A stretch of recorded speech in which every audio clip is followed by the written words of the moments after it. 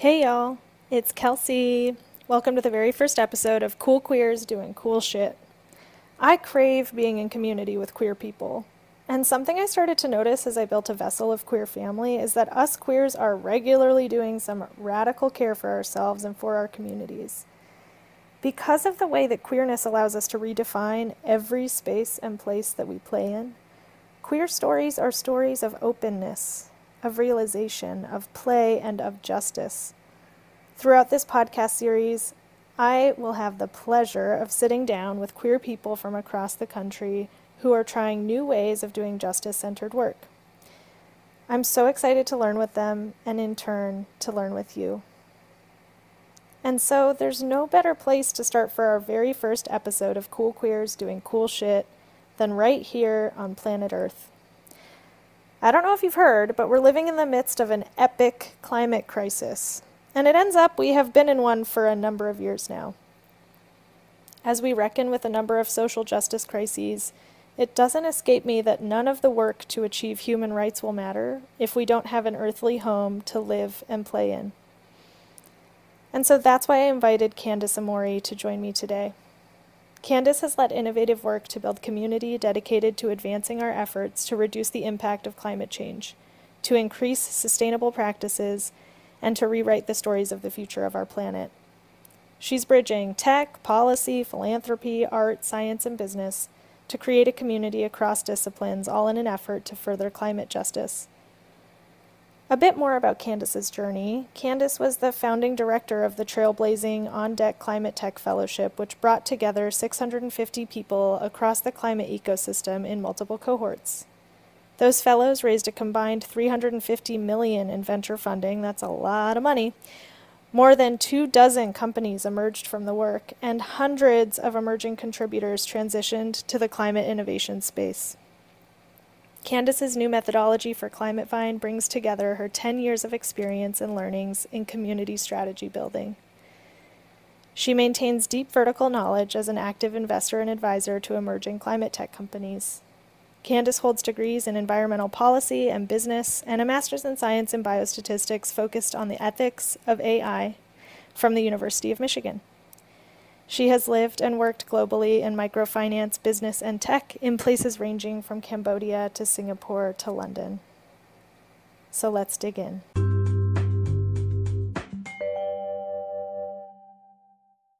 Well, thank you so much for joining me for the first episode of Cool Queers Doing Cool Shit, which is the official name that I've given this podcast because I couldn't come up with anything better.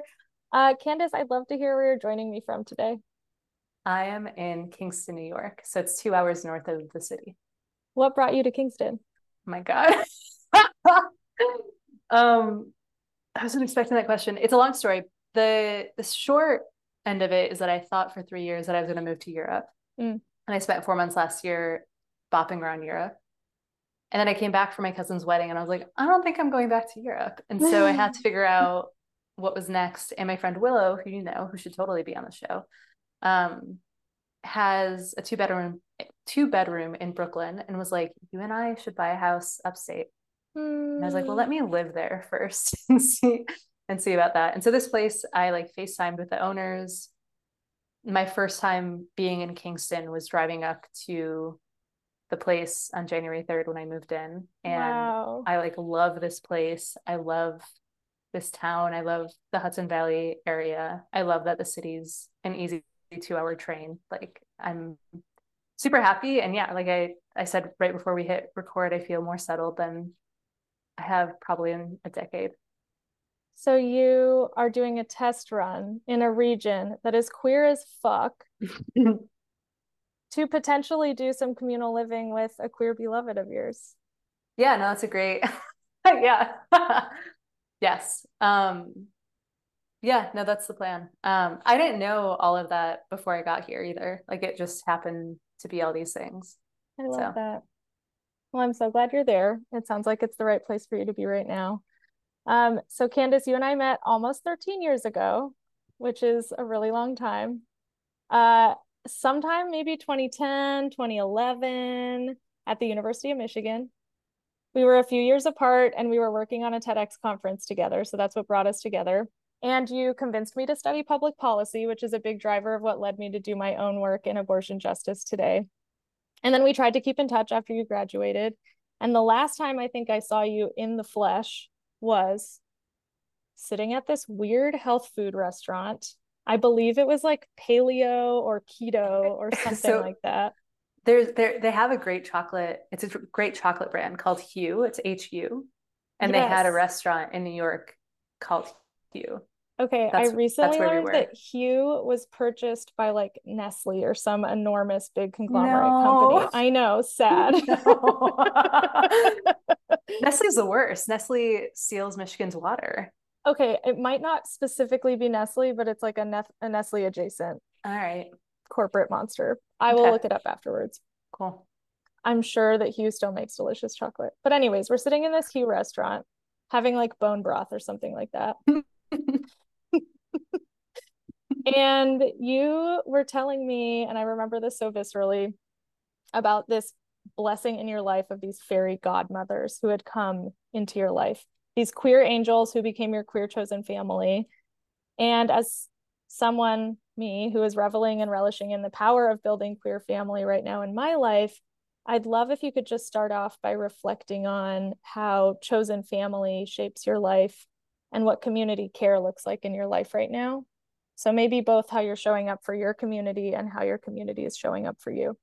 So for the fairy godmothers piece, the context there is these two women, Carol and Archer, who just like truly took me in, and they knew that they didn't want kids of their own and that they wanted to kind of like adopt younger people in their lives, queer or not queer, who could use them, like use their love, use their guidance, advice. And so I met them, I think when I was like 24 and going through just like rough patch. And I see them every time I'm in Michigan. I dog sit for them. Like they are truly a central part of my life. And so I'm glad that hit you viscerally, because it definitely is a visceral part of my life. And the idea of community and family is super interesting to me. I mean, you know that I come from a giant family. So both my parents were one of 10. I have over 60 first cousins. They all have like 3 to 5 kids. It's a lot of family. A lot of family. And they're all in Metro Detroit, and everyone lives within like 30 minutes of each other. Most of them live within 10 minutes of each other. And your family is Chaldean. Yeah. Catholic Iraqi. Catholic Iraqi. And also very ethnically similar to Assyrians, but we chose to be Catholic and they are Orthodox. And so, yeah, so giant family, very, very important. And like love my siblings, super, super close to my siblings, close to a lot of my cousins. Really like love and respect the larger community. And also I think could feel from a probably pretty young age that I was just like, it's a little different for me. Like this. And so yeah, I think growing up in Michigan, like I had no choice besides going to University of Michigan. Actually, my dad, I was like, Baba, can I apply to all these great schools that I would love to go to? And he was like, yeah, of course. So I apply, get into a couple that I was very serious about going to. And he was like, I was like, can I go? And he was like, oh, that was a joke. You were always going to Michigan. I was like, okay. Oh my God. I didn't know this. Okay. I mean, not to say Michigan's not also a great school. It's a great school. I'm so glad I went. Like the people that I met are still lifelong friends. Like I wouldn't change a thing. And I think that I was itching to get out. And so like all my international travel after I graduated, I lived in Southeast Asia for a few years, thought I was moving to Europe. Always kind of went back to Michigan. And so that pull of like my giant family has been pretty consistent, and also my need to build chosen family outside of that family has also been consistent. And my job is building basically like my dream chosen family every quarter. And so, yeah, I think community is really important to me. And I guess the way that I operate is I have probably 5 very close friends at any given time, including like, a sibling or 2 that I talk to very often. And beyond that, I just have a lot of acquaintances that I call friends. And so people in my life will be like, just have a million friends. And I'm like, I don't know that I would call it that. Like, I think I have a very select small group that I am always in contact with. And then a larger group that I also love, but just like don't talk as much to. Sure. I think you're somewhere in between, right? Because we've been friends for 13 years. We don't always stay in touch. And you're definitely more than an acquaintance. And so I guess they're sort of, I'm being kind of hierarchical about it, but but like I think for me maybe it's more of like concentric circles where like it's like the closest one and then sort of like all these layers of it. And I do count like even the like farthest away layers. If I just really like someone and I've talked to them twice, I'm like, oh yeah, they're a friend because I just like them. Like want to hang out again. I want to go back to something you said, which was that even though you had this enormous family, you just knew from an early age that it was different for you. Can you share a little bit more about what that means? Are you referring to kind of your awareness of queerness and how there might be cultural differences there within the family dynamic that you were raised in? Was it something else? I think it was queerness in every sense. Like I remember being young and tearing up when I was like 4. I was a flower girl. I like teared up when they did the vows. And I was like, why are they putting a crown on the man and a different crown on the woman and talking about how she's gonna like stay home with the family and now he's gonna like go make money. Like it was just very like even our church service for marriage is very gendered and very it's sweet at times and even at 4 years old I was like, oh, this is interesting. Something's and I wrong also here. yeah, even from the age of 4 I would always say that I wanted to adopt kids, which is an odd thing for a 4-year-old to say. Yeah. And then my uncle, I remember at one point was like, just in passing was like, oh yeah, like, you know, one day when you marry a Chaldean guy. And I was like, I don't think that's going to happen. And I was like 10 years old. And I think, you know, he was like from back home and looked at me kind of funny. Like, what do you mean? You know, like, first of all, why is this 10-year-old girl child talking back to me? And second of all, like, yeah, of course you're going to marry a Chaldean man. That's what all young Chaldean girls do. And I was like, I don't know, they're just kind of hairy. Like I just like it was such like an innocent response of like I didn't really thought about it. I just knew it was a no. This early And so I think aversion. yeah, so like I think there was like that like queer aspect to it and like the traditional sense that we think of queer. And then I think just the queer aspect of like, do I want to live in Michigan forever? Or is it okay for me to travel alone as a younger woman who's not married, right? Like even that idea. I think my interest, I didn't like the Backstreet Boys. I don't like shopping that much. Like there were all these things. I'm like, sure, they're like, I think everything that I've noted so far is like stereotypical queer. Like it's like, okay, great, you were just gay. Like you really liked Matilda, cool.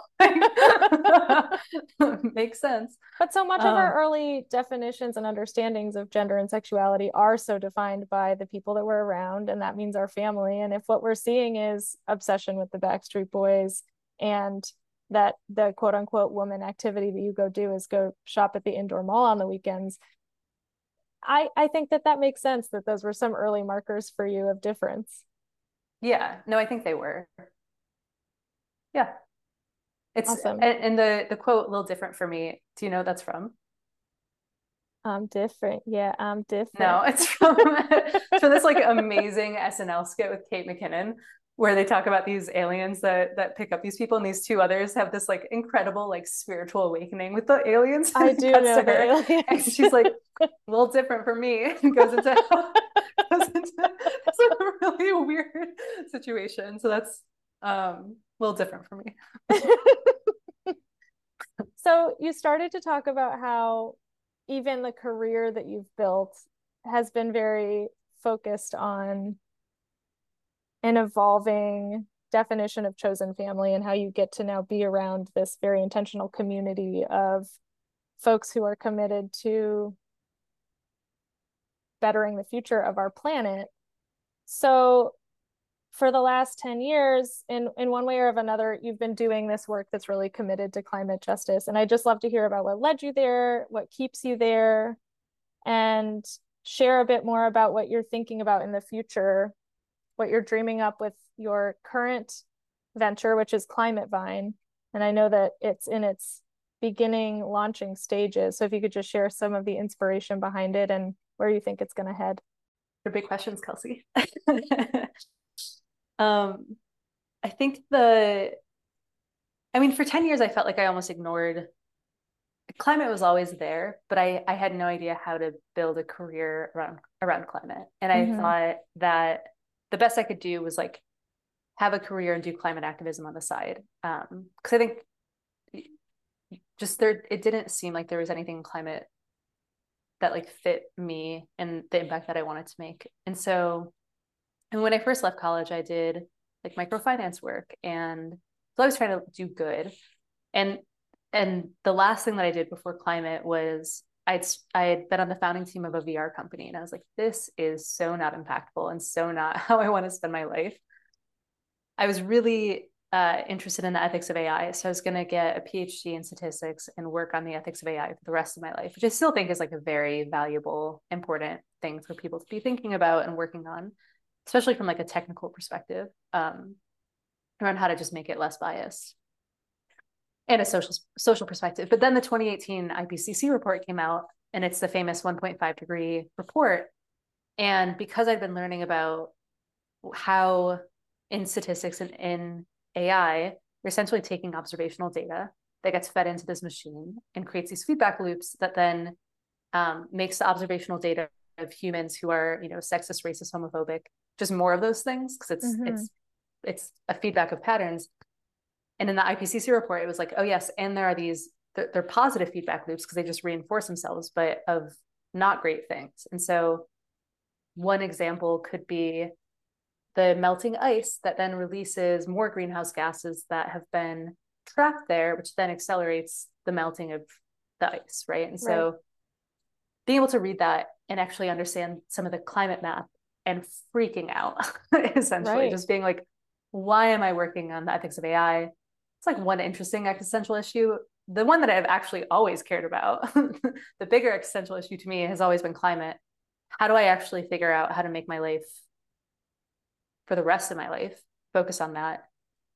And I started this program called On Deck Climate Tech, which was essentially just for me, because I was getting into the climate space and wanted to be surrounded by the deepest experts in policy and science, nonprofit philanthropy, who had a climate background, who maybe would want to meet someone like me that had a data science business background. It's like, where do these people hang out? Like, I just have no idea. And so I figured out a way to get them to apply for something that I was doing, to understand that climate is this like very complex systems problem, and that even just to like diagnose the problems, let alone solve them, we need people who are doing incredible work in different areas, right? So all the sciences, all the government pieces, philanthropy, to like meet each other and understand that they're doing great work and they might be able to overlap and collaborate. And so that was the beginning of On Deck Climate Tech. And then Climate Vine has a similar sort of ethos around how do we bring people together, help them learn from each other, help them build deep relationships, and ultimately help them collaborate and create action.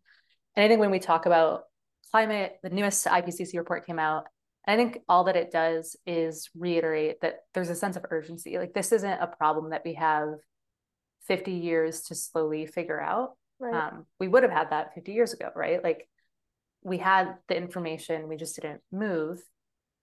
And a lot of that is corporate and government, right? Like, a lot of this is this larger systems thing. And so I think it just reiterates, like, there is both, it's a hard problem and there's an urgency required, where like the quicker that we can do things, the fewer lives will be lost, truly. Sure. Yeah, and this new report just came out days ago from when we're recording this. So it came out on March 20th. And the IPCC that we've been talking about is this Intergovernmental Panel on Climate Change. And it sounds like that report from 2018 was a big driver for you to really dive in. And now this report that just came out this week has kind of been called in the media a final warning, which is a little ominous, but it's a warning that still has some tendrils of hope. because the report did outline some very clear and tangible ways that we can take swift action across the globe to reduce greenhouse gas emissions, and names the really real existing damage that's already been done that's irreversible and devastating to our ecosystem. So kind of a both and of like, look, we've done all this harm and there are things that we can still do to disrupt what's happening and not have this inevitable just exponential spike into a burning ball of fire. So I'd love if you could just share a little bit more, as you've been in community with all of these amazing thinkers, makers, scientists, policymakers, what you feel like it's time to do from either like a global systems perspectives, or I know that oftentimes individuals within their communities are feeling like, how can I advocate? How can I organize and respond to these calls to action and respond to this quote unquote like final warning for what's going on Earth? Yeah, I think probably part of why they called it the final warning is because they're taking some years off. And so this is like, you know, by the time there's a next one, like we should have made some great progress. Ideally, I think the things that provide some hope. So I'll name three things. One is I think it's the community. Well, okay, there's this book called I Want a Better Catastrophe, and I saw this guy do his book tour, and he came up to Kingston. And the idea there was like, in the best case scenario, that's likely, right? Like if knowing that government hasn't been acting quickly enough, and we don't, you know, we shouldn't like rely on government and corporations to like actually do all of this that is necessary. In the best case scenario, it's like 3 degrees Celsius and millions of people die. And in the worst, it's 6 degrees Celsius and everyone dies, right? And it's like a shitty way to think about it. I mean, we're all going to die at some point. So at least there's that agreed upon point. It's just how fast. Yeah, 100%. And it's not to say like that's what we're constrained to. Like it's sure there is the most likely scenario, and we've never been faced with anything like this in the history of humanity. So like things can be abnormal and move abnormally quickly. But the book is really fun, and it's the I Want a Better Catastrophe like adds just some humor around it and some like levity, even with acknowledging how shitty the situation is. And that's where I like to lean into is like it's an absurdly shitty situation. If you look at the math and you look at where we're at. And I think ignoring that and sugarcoating it isn't helpful. And I also think that losing a sort of stubborn optimism that like it's not, we still can make an impact. Like if we lose the idea that we can make an impact, then we've lost already, because then there's no reason to do anything, right? And so yeah, I think one of the greatest mistakes that people make is thinking that they are immune to the problems that our society is facing today, right? Any intersectional justice issue, whether that's racial justice, whether that's attacks on our democracy, whether that's attacks on queer and trans folks, or attacks on our planet, the defense mechanism to like not sit in discomfort about the pains that our communities are going through right now is so irresponsible. And so I really appreciate you saying it doesn't do us any kind of service to just pretend like it will all be fine. Like there is a responsibility to name very clearly that like shit's not fine. And there then opens a door of possibility of, and how can I get engaged in trying to at least cause the least amount of harm as we move through this life together. 100%. And I think that I'm also surrounded by and have been someone who's been tempted by the idea of like, well, it's kind of already fucked. Like it's too far gone. What can we do about it? And that creates the same sort of thing where it's like, either way, you just ignore it and it's overwhelming. And you're not really facing it. So stubborn optimism is how I like to live. The other things that I think are interesting are when it comes to environmental justice, there is going to be a lot of wealth that comes from this transition. Like we are transitioning every industry, like any industry that you can think of. So today, climate an industry. As soon as possible, it's just the economy, right? And that's we win when the entire economy is a climate friendly economy. Yeah. That means that we have to change every single industry within it. And the people that have money right now are well positioned to continue making even more money, right? The people that are able to invest in this sort of thing, even oil and gas companies that realize that there's a huge opportunity here, will make a lot of money. And oil and gas companies also have some of the infrastructure that we'll need to make the transition. Right. And that's just like an objective fact, right? There's neutrality in that we will probably actually need them as well. But the exciting thing is that there's an opportunity for wealth redistribution if we're smart about it. And if we think about climate justice and where like there's been so much harm in, where plants were placed, we can do so much good if we think about, where are we going to put the most powerful battery charging stations? Like, can they be in neighborhoods that can also benefit from the tourism that comes in, or the extra energy that's funneled back into the community? How do we have community benefit? And the IRA has something called Justice 40 that thinks about community benefit in an interesting way. And our first cohort in Climate Vine is around the intersection of government and climate, because I think there's so many nuances there where there's $1 trillion on the table. If we don't unlock it, it's gone, right? So there's some urgency there, both from just a climate perspective and a money perspective. And people also need to understand how the different constraints and stipulations around getting that money, what it looks like, and how to do the community activation piece well. So I think that gives me some hope, is like there is actually an opportunity for wealth redistribution, because there's so much wealth that's going to come about. It's funny that the conversation kind of naturally went to wealth, because that was one of the questions that I wanted to ask you about, is that I know you've been involved in this space as an investor, and you work with folks and companies who are doing these rounds of funding with massive amounts of capital. And capital is just that, the seed of capitalism, which is a system that has, for the most part, broken a lot of communities in terms, and it can be kind of the starting point and the root of a lot of the injustices that we're looking at in our society right now. And something that I think Climate Vine is doing to disrupt capitalism is by creating community, right? Because capitalism depends on the lie of individualism and promotes individualism instead of what Climate Vine's really working to do, which is promoting interdependence and community dependence. And I'd love to hear about the ways that you think about, of course, what you just said, the like necessity of wealth and capital within the advancements that we're all trying to make, and the ways that we can be more disruptive in the ways that we're approaching the work. There's sort of two schools of thought. One is, this is such an urgent problem. We can't think about capitalism and these like larger systems. We just have to work with what we have today to change, because like we can't change everything at once. And then there's the other school of thought that is, you can't solve a problem that capitalism has created. And it's very like Naomi Klein perspective around that sort of feedback loop.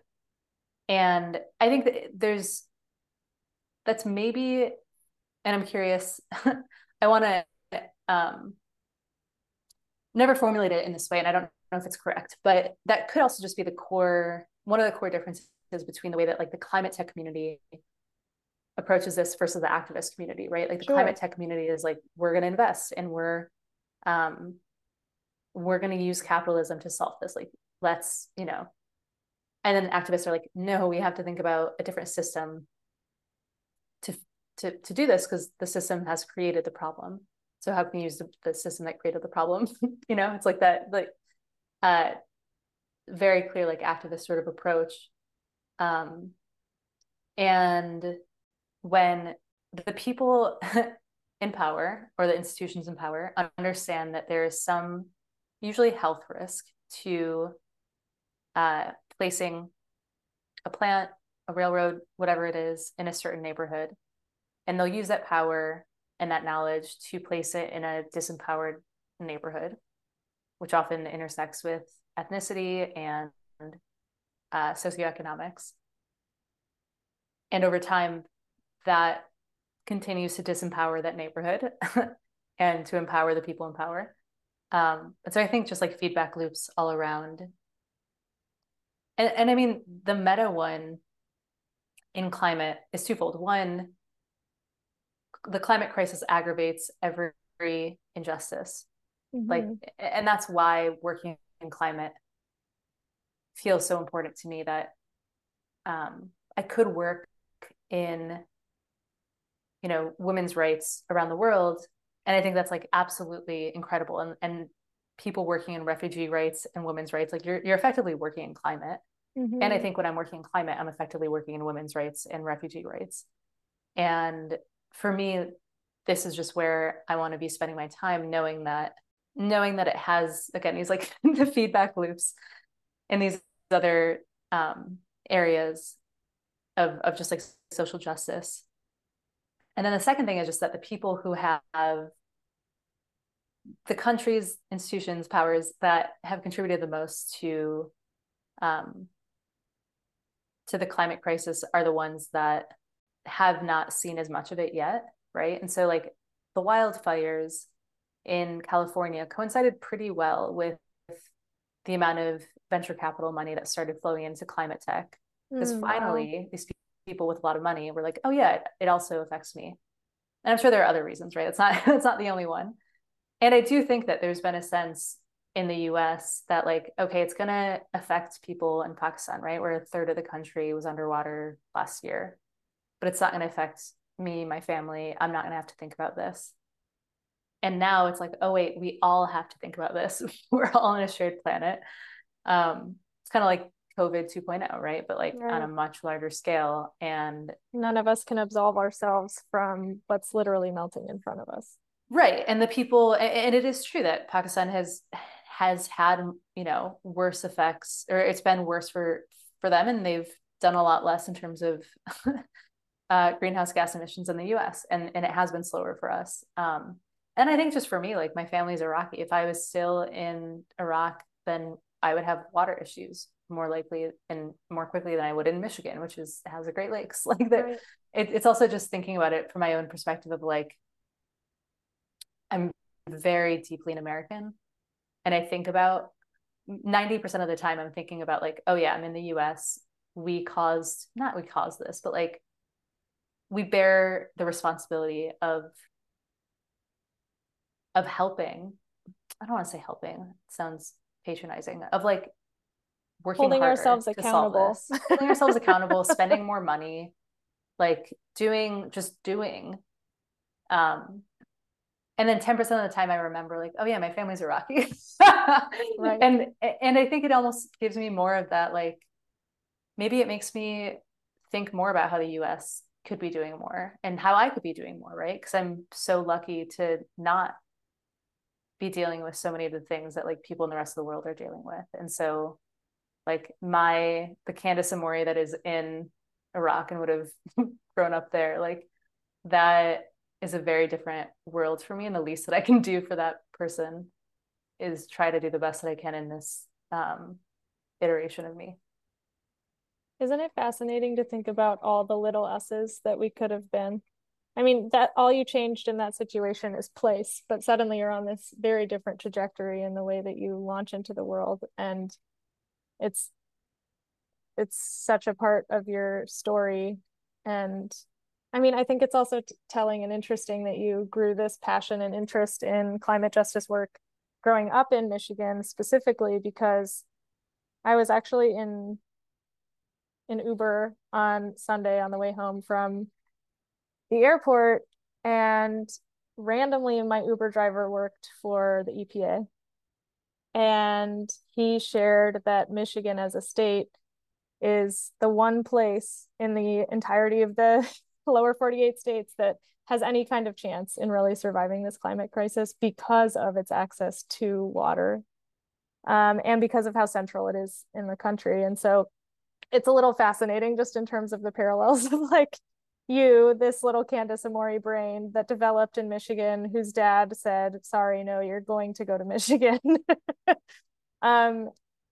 You're born from this place that like does have some hope in the future. And there are a lot of really great thinkers situated there because of that. And people who are trying to build some really amazing solutions. But can I add something there? Like, please. So unless we fenced off Michigan and we're like, no one from outside of Michigan can come in, right? Like if you were from here, then yeah, like Michiganders would have hope. But like every rich person in the country, let's say that's true, right? And like Michigan has water and is safe.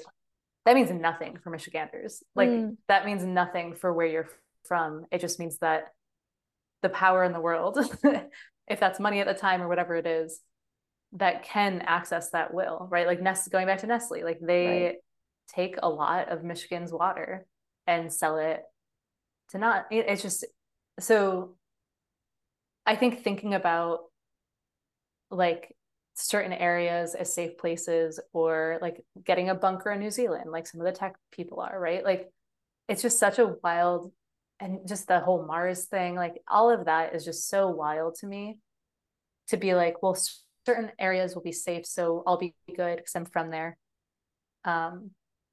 Or we don't, like I can be in my bunker. Like it's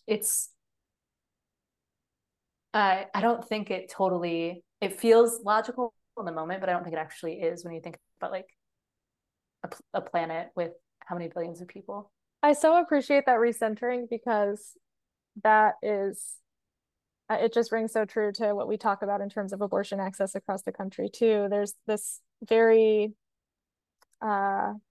misinformed dialogue about like quote unquote haven states when it comes to abortion access, and the fact that even if policies are in place that protect care, that doesn't mean real access for people to be able to get abortions when there are so many other barriers in place, like insurance not covering the cost of the care, or people still having to take time off of work from their jobs and away from their families to go get to clinic. And just the general stigma and shame that our society perpetuates so frequently. And so I very much appreciate you kind of recentering that there's no quote unquote safe place when, as always in this country, the people who have resources and have identities that give them power because of our systems of oppression will always be able to access whatever it is, whether it's water or whether it's abortion care. And the folks whose lives they're basically stepping on in order to get that and taking advantage of in order to get that will not, no matter where they are. So thank you for that. That was a good check. Anytime. So I love your mind, because I think we both have a shared vision of a liberated future, and that's why I thought of you when I was thinking up some folks that I care about to come and have conversations with me for this show. When you think about a future where we're all free, what does that look like in your head and your heart, and how does queerness impact how you think about that future? So I think Ayanna Elizabeth Johnson maybe is doing more work around this. And I know like Adrienne Maree Brown, who is inspired by Octavia Butler, like the idea of imagining a future is really important to all those people. And they're all actually women of color, which is probably says something. But I think at the base level, that was actually a preface to like, I wish I spent more time thinking about this, and that I want to, and I want to be more intentional about it, and also like create the spaces for people to think about it. Because again, one of my ethos around Climate Vine is just like, and maybe I haven't said this, but like the collective power and the collective imagination. Krista Tippett, also from On Being, talks about like the generative story. She's really cool. I don't know her, but I know her in my head. And this is all me stalling because I don't know exactly what I want to say. But I guess what I want to say is, one, it's really important to ask this question and to be thinking about it. I think like the most base level answer I have, which is probably just like if I've been reading like Thich Nhat Hanh or like folks like him recently, is more around I think if people like felt their feelings. Feel like your feelings. That's honestly, the call from Candace. Feel your feelings. Well, it's also a call for me. Like, it's just like internally, like and actually, I don't know. Here's a story for you that you probably don't know. In college, one of my roommates was breaking up with her boyfriend. And then one of my friends, Willow, was like, just feel all the feelings, you'll be fine. And I was in the kitchen, not part of the conversation, like just not like, and I just said out loud, like I heard myself say it, wasn't even planning on saying it, but I was like, what do you mean feel your feelings? Like, don't feel your feelings. And it just came out of me. And Willow looked at me confused and like maybe a little sad and concerned and was like, what do you mean? Like you're supposed to feel your feelings. Like that's, you feel feelings. And I was like, oh my God. And I was a junior in college and truly just viscerally was like, what do you mean feel you? Don't like just lock it up. Like, don't look at that. Like distract yourself, do whatever. So it's been, and then so my friend passed away in college, you knew her, Jordan. And after she died, I just like looked at Willow and I was like, make sure I feel all of this. Cause I knew that if I didn't, I just imagined being stuck for the rest of my life. Cause that it would have just taken me. It did take me for 10 years. so like that and other things. But I think for me, it's been, I'm not great at it, but I think if I felt all my feelings, I would be a much better person. And I think that I'm able to do something like Climate Bind because I've gotten a lot better at feeling my feelings. And like, I think people can feel that when they talk to me, and feel that sense of ease. And it just gives me more of an empathy to other people. And I think that's part of it too. I'm so glad you brought Jordan into the space because I was thinking about her as I was preparing for our conversation together. And in terms of this notion of feeling our feelings, these last few years have tested all of us to experience and process grief in ways that I think many folks had not really sat with before, and we literally were forced to sit in our grief. And the celebration of Jordan's life that you all created forced all of us to feel our feelings, whoever was there that day and that weekend. And so I so appreciate Willow's call to feel your feelings, and the fact that literally when you break down the words, that feelings are meant to be felt.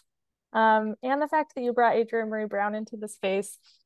I was just listening to a podcast that she was on not too long ago, and they were saying that currently we live in a world that has been imagined by other people. We live in an imagined construct of power, of the way that we relate to each other. And while that's really depressing, right, which means that someone dreamed up and imagined the current hierarchies and infrastructures and injustices that we're sitting in, that also makes a new imagination possible. And that is immensely empowering when we think about the fact that imagination can take us to a new way. And it can start with something as like mushy as imagination.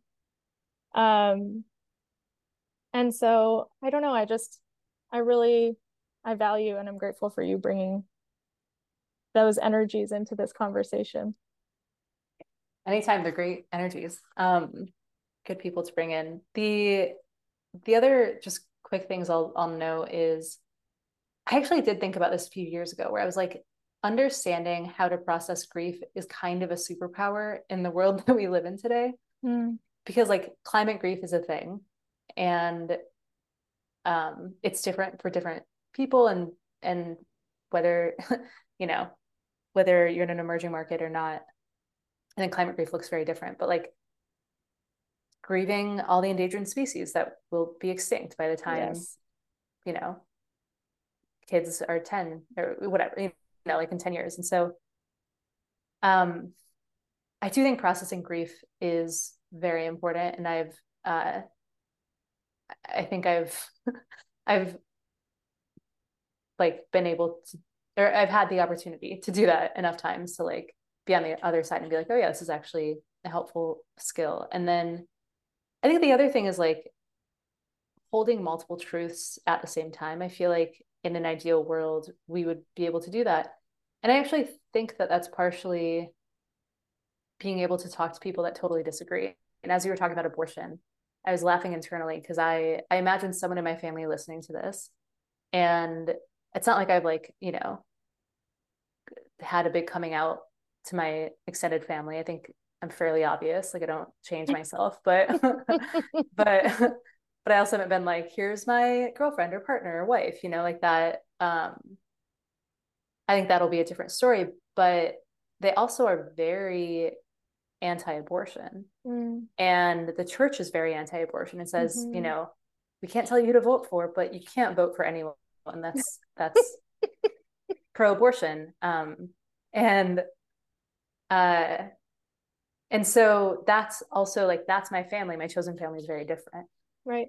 And I also think that it's been important for me to be able to empathize and talk to people that like truly think that the election was stolen and Trump should be in office, and be like, you know what? I love you. You're my aunt. Completely disagree. And factually, that's wrong. But like, still really love you. But still really love you. Yeah. That's kind of a choice we get to make every day, huh? I think like every person and situation in our life is like a question of, can you still love me? And we get to choose whether or not we say yes back. Yeah. And good boundaries. I think these are all things that I want myself to get better at. So I'm just imagining it for the world so that then I have to be better at it. It's feeling your feelings, having good boundaries, holding multiple truths at once, grieving. Well, I have one more question for you. So I think a lot about the word queer. And I think that oftentimes it's used as an adjective, like, wow, that's so queer, or a noun, I am a queer. But we also have an opportunity to think about queer as a verb. And I'd love to hear what you are queering in your life right now. I think one thing that's very personal to me is that I would say I feel like this is just very personal, and might not resonate with anyone else, but I feel like I've layered on top of my like creativity and like more fluid self a lot of like logical type A sort of things. And I'm kind of moving those out of the way. And one of those logical type A things is like the sense of certainty. So for example, being like, I'm going to move to Europe and being certain about that for 3 years, and then coming back and being like, oh, I'm not actually. And that being a bit of a mind fuck, but then questioning the like, why was I so certain? Like, why did I not know that things could change all the time? I surprise myself like all the time.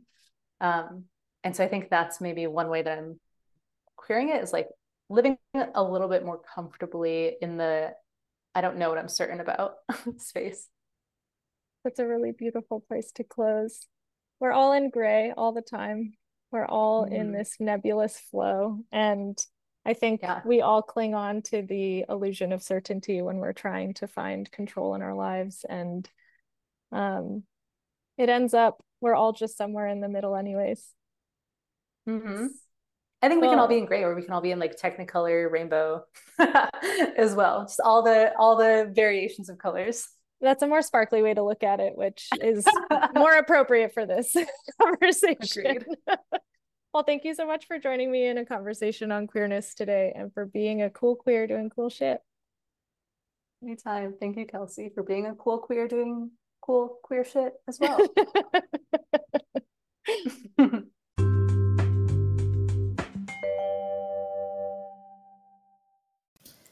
Wow, what a great way to kick off Cool Queers Doing Cool Shit. I'm so excited to keep sitting down with queer people who are showing up for their communities to further all of us in the direction of justice, joy, and liberation. If you have suggestions on who I should be talking to on the podcast, drop me a line at coolqueersdoingcoolshit@gmail.com. Thank you for spending an hour of your precious time with me. Feel free to follow my rambling writings at Kelsey's Disco on Substack, and you can find my social media information in the show notes. You can learn more about Candace Amori's work at climatevine.co. Okay, all you queers, take care, be well, and do something that makes you laugh today.